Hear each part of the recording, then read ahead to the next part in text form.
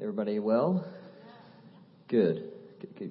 Sorry, I just got a little off track. I saw Scott, and it distracted me. He really is that good looking this morning.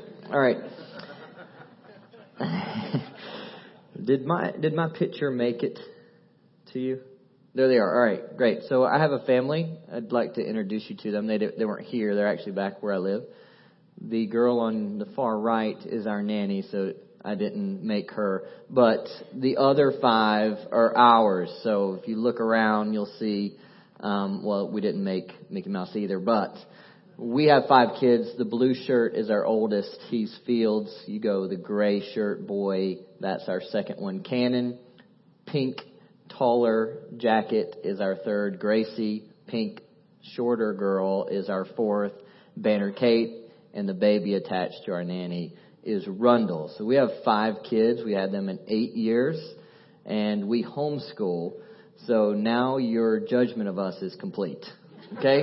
So if you can recover from that, great. If not, I understand. Steve will be back next week, and it'll be fine.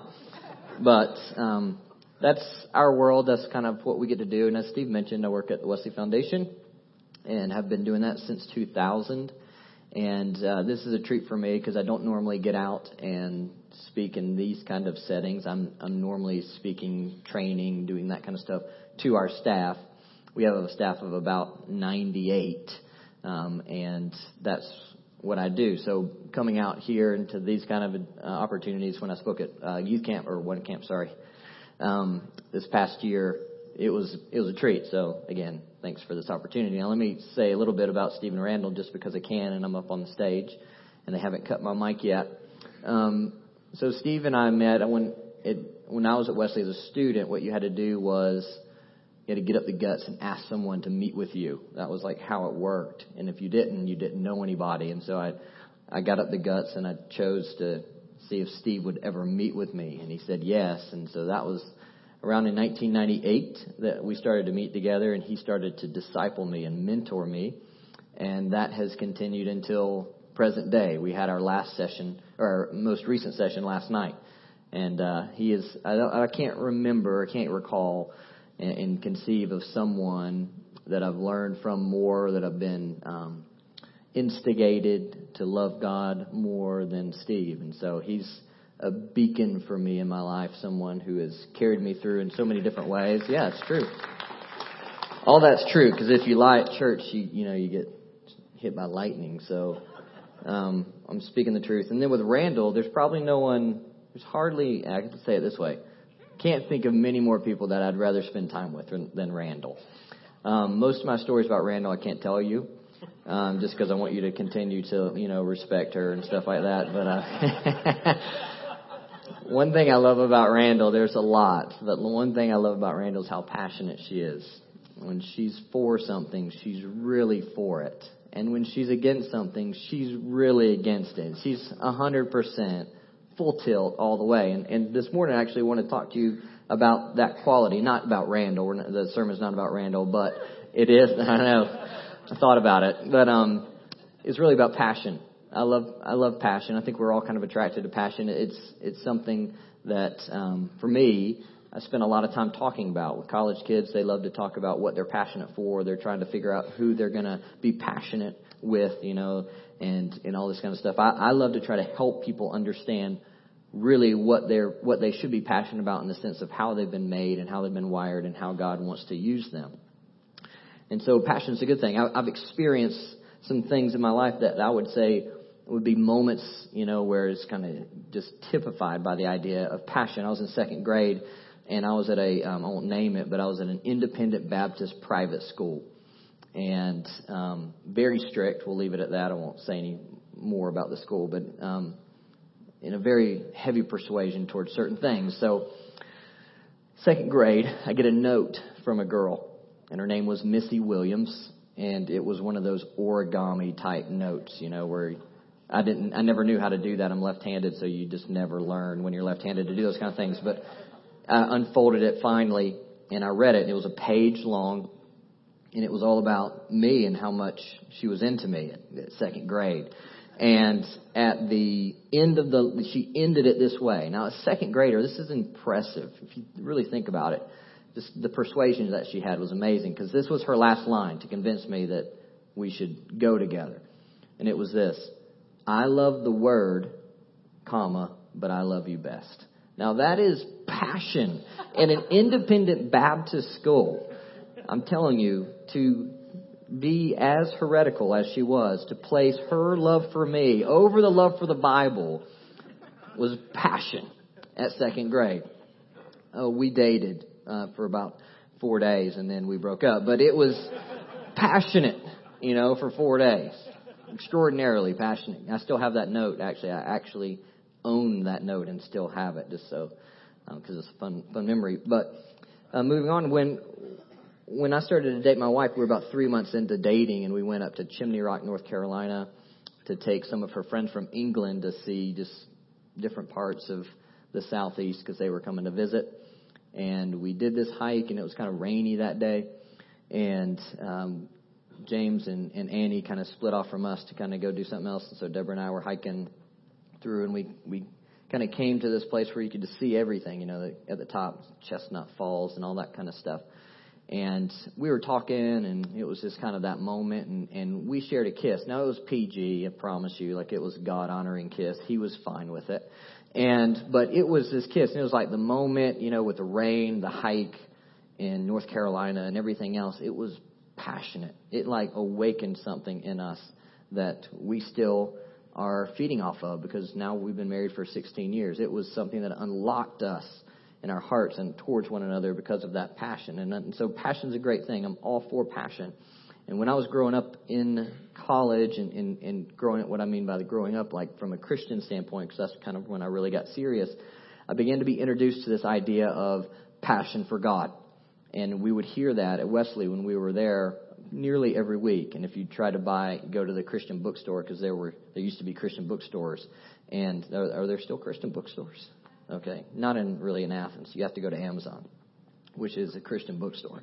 And you would go to these Christian bookstores, and there would be sections of books, and you could just see all these different books that were trying to help you become passionate for God.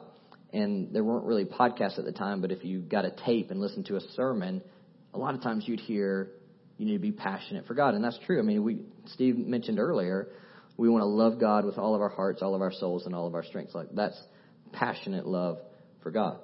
And so I began to question, and all of us growing up in God in college began to question and say, well, am I passionate for God? If we're supposed to be passionate for God, it's an easy question to ask yourself, am I?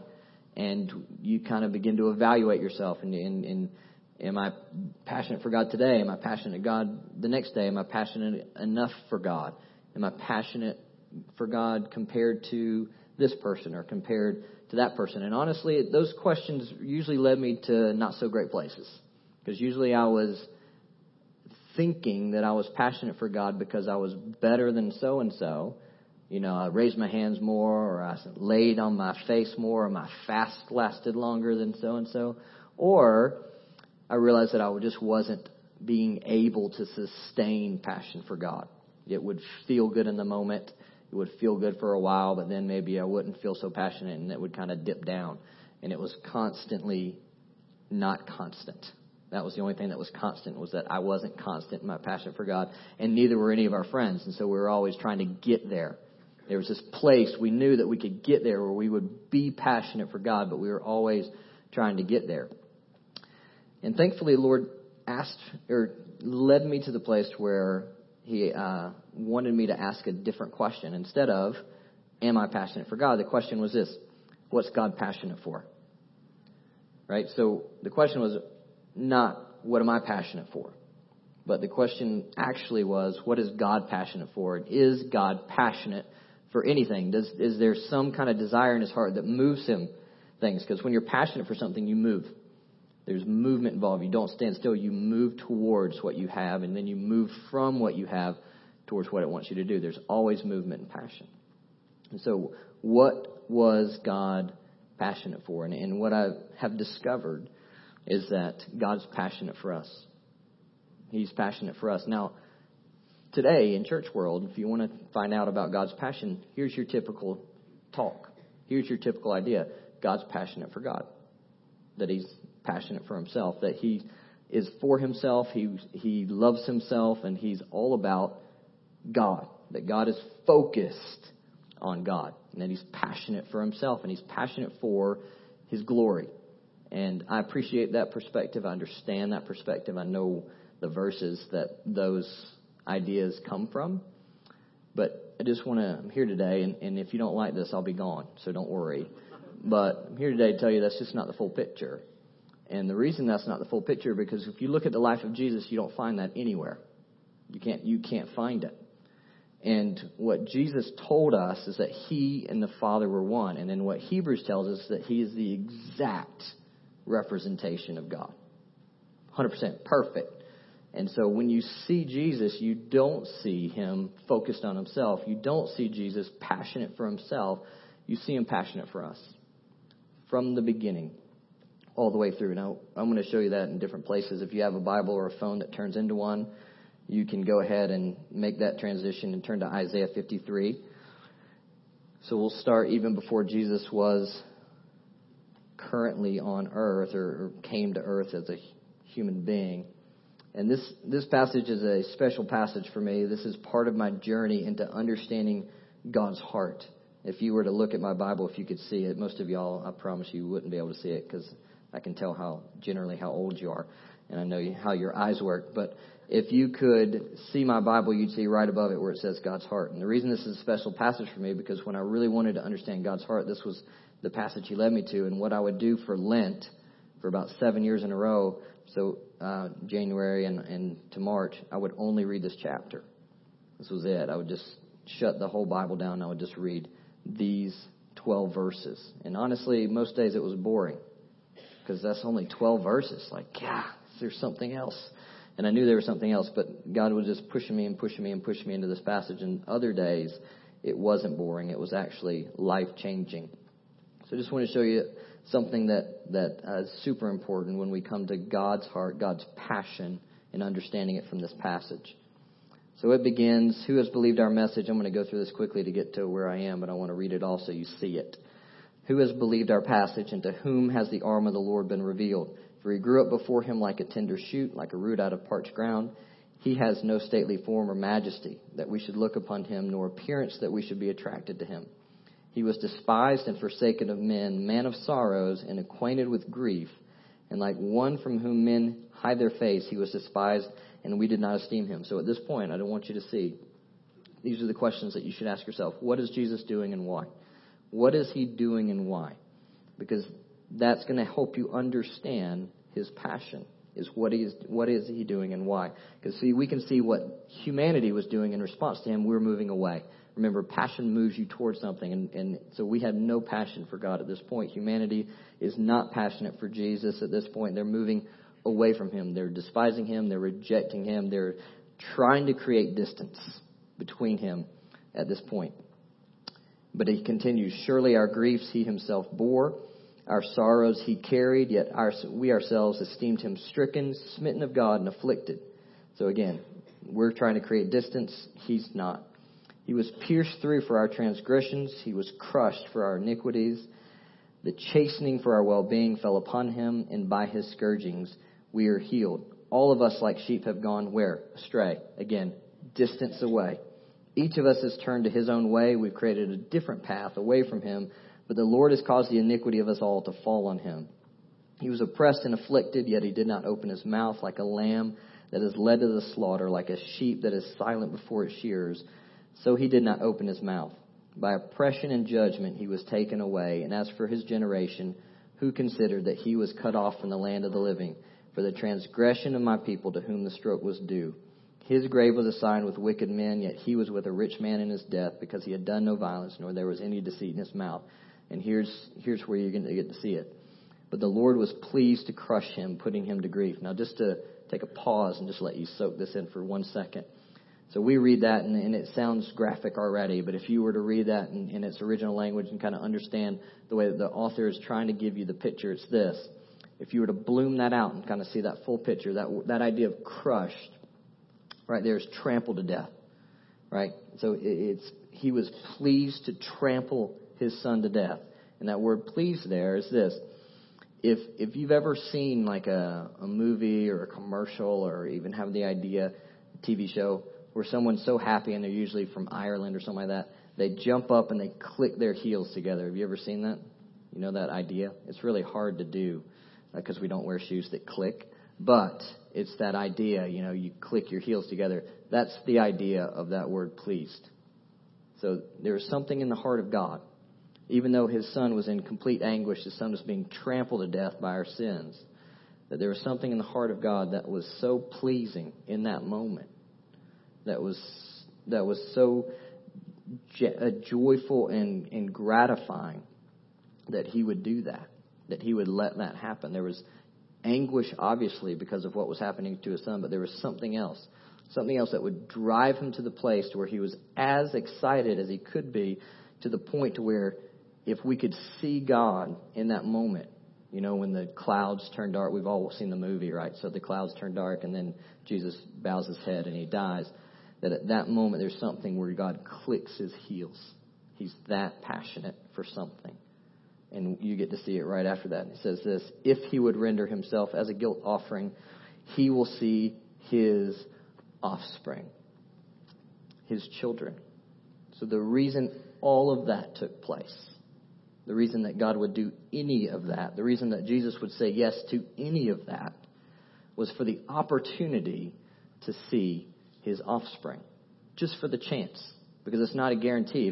We're not going to read the whole thing. If you keep going down, it talks about the many.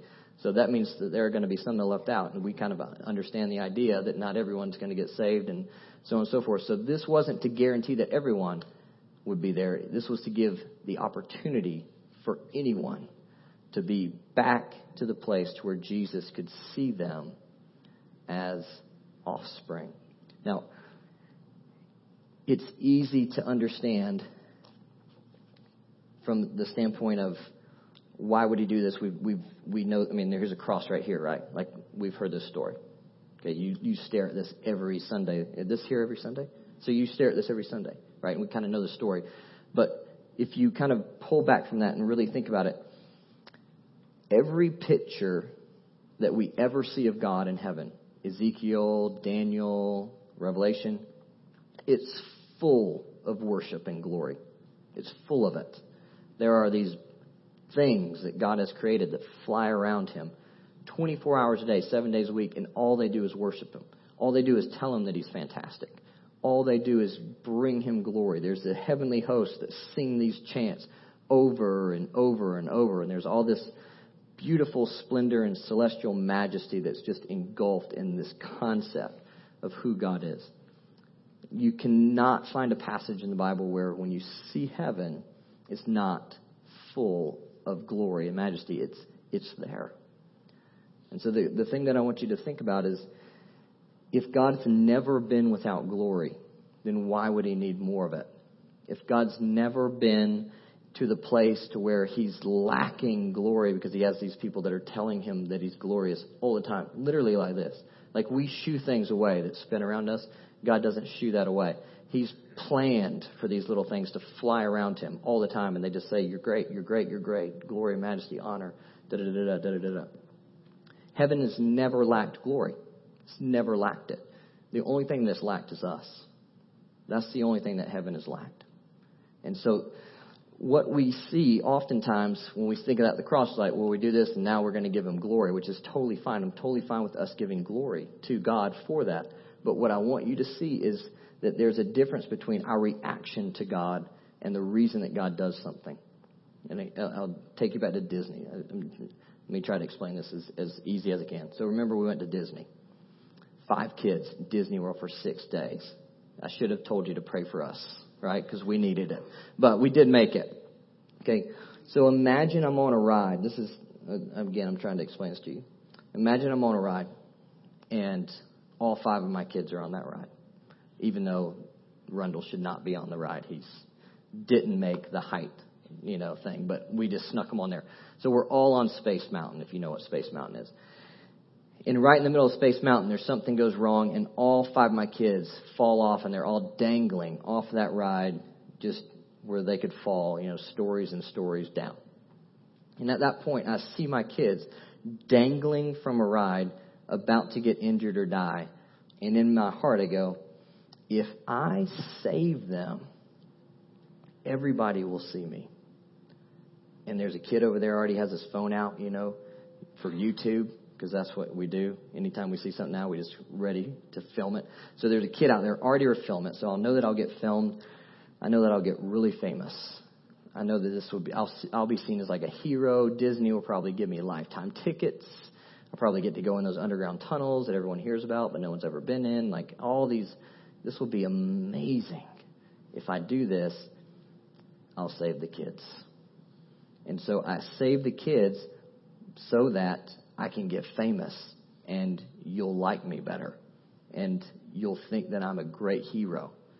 Now, if I did that and I saved my kids, you said, why'd you do it? I was like, I wanted you to think that I was a great hero.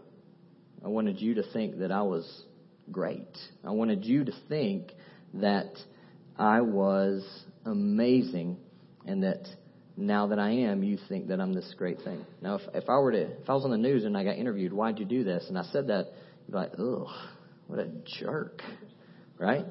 God, I'm praying for those kids now because they're still stuck with that dad, right? But that's what we think God is.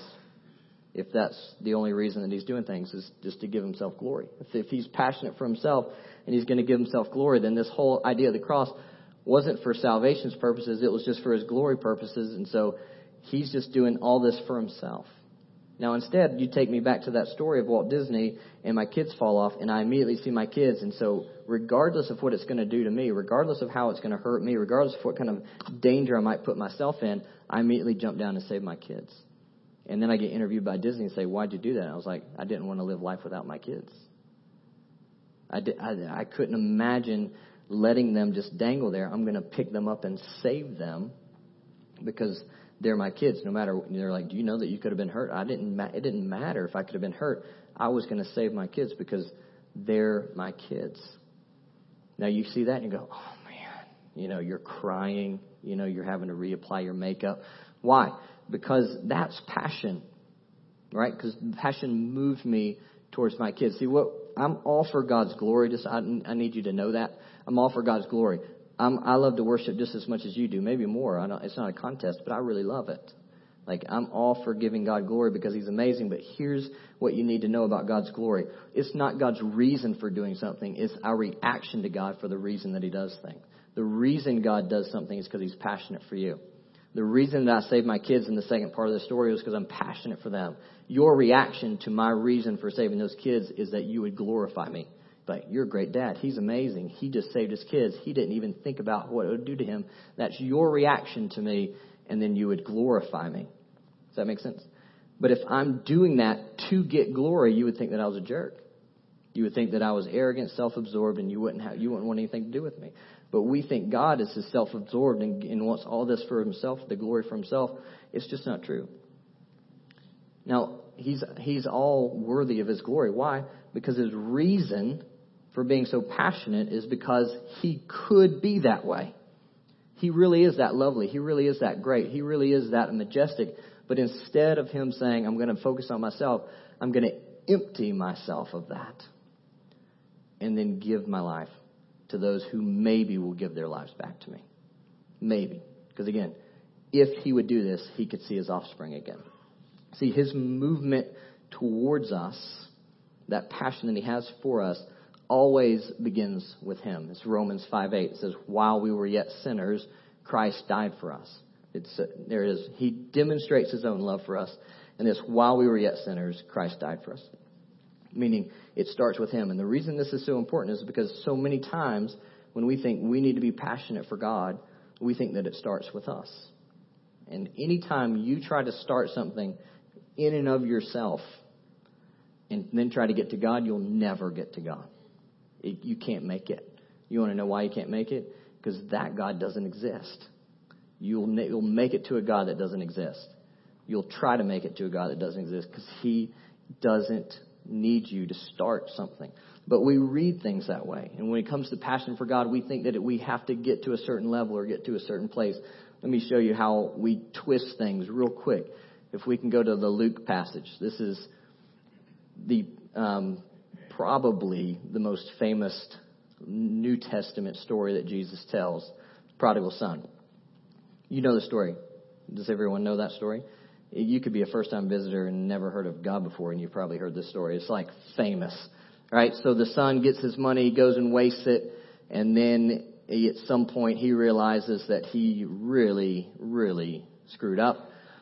So he decides to come back to his dad's house. That's kind of the gist of the story. But we read this and it says, look, so he got up and went to his father. So again, we think we've got to start it. We've got to do this. We've got to get ourselves to God. And if we do, then look, he'll come running to us. If we just start moving towards God, he'll run towards us. And when we think that way, we think that it begins on us. And therefore, the entire burden of our passion for God, the entire burden of our relationship with God rests on our activity. And when it rests on our activity, we will always fail. We can't make it. Because, see, we read this and we think that, but understand what's happening in the story. The father was extraordinarily rich, right? He had tons of things that were going on in his kingdom, in his little empire. And if you've ever been to Israel or anywhere near the Middle East, you know that the only way that you can see a long way off is to get somewhere high up. You've got to perch yourself up. Because if you don't, the only thing you're going to see is that first hill, and then you can't see anything else. So what the father had to do was go and position himself in a place very high up in order to see a far way off so that he could see if his son ever would come back. How long do you think the father waited? How long do you think the father perched himself up? How long do you think the father stationed himself in a place where he could possibly see his son if he ever came back?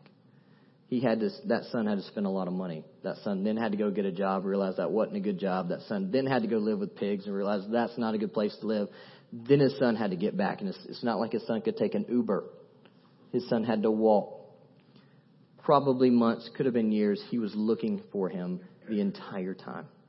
It didn't start when his son realized that he shouldn't live with pigs, realized that his dad might take him back as a servant. It started with his dad the moment that his son left, positioning himself to see him back, because the passion for God makes him move somewhere, and the movement of God moves him to the place where he can be with us.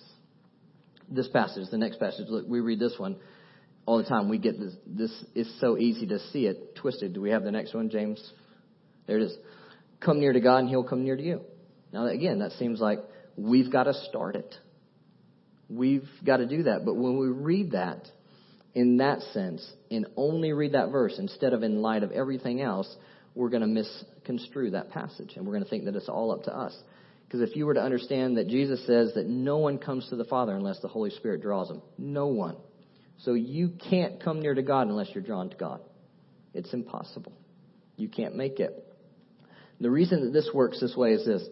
Let's say that God's over here, right? And he's drawing himself towards us. He's moving towards us. See this way? He's going this way. But so many times, because of the way that we don't really care, the way that we're rebellious, so on and so forth, we don't draw near to God, and so we start drawing away from him. He's over there, so we start drawing away from him. So I'm walking this way, and God's walking this way, metaphorically, just so that you can see the word picture. When we come near to God, and he's already drawn near to us, when we're moving that way as well, if we just would stop, basically, and just like at a barely turn, that's why Song of Solomon says, just one glance of our eye, his heart's ravished. Because when we just turn back, then he's already moving towards us, and we get to that point to where we meet again. That's why you can be in the worst place ever. You come to church, or you get to be at the worst place ever, and you just get down on your knees and start to just immediately pray and give yourself back to God, and what? He's there again. You're like, oh, he did it again. He was so nice. That was so gracious. I can't believe it. But it didn't start with you. It didn't start with your passion, because it's not dependent on your passion. It's dependent on God's passion for you. And when it's dependent on God's passion for you, no matter where you are, what you do, he's always going to be moving towards you. Because he's chosen to, out of his free will, even though he could focus all on himself, he's chosen to just give that up so that he could focus on the opportunity to be with you. Now, the reason this is so important is because we are meant to be passionate for God. We're meant to draw near to God. We're meant to do that. But if we don't realize that it starts with God, if we don't realize that our passion for God is meant to be fueled by God's passion for us, it will only and always be religious activity. It will only and always result in us being frustrated and in us losing sight of who God actually is. God doesn't want you to understand him as someone who can only be moved when you try to move him first. He doesn't need you to initiate his desire for you. His desire for you was initiated at the beginning of time, while we were yet sinners, well before you were ever in the game of Christianity. Psalm 139, well before you even had the opportunity to think. Isaiah 53, thousands of years before we even existed, he was already moving towards you because his passion, the thing that drives him, the reason that he does things is because of his great love for you. And then the result of that is that we get saved, we get intimacy with him, we get all these things, and then our response to that is that we give him glory.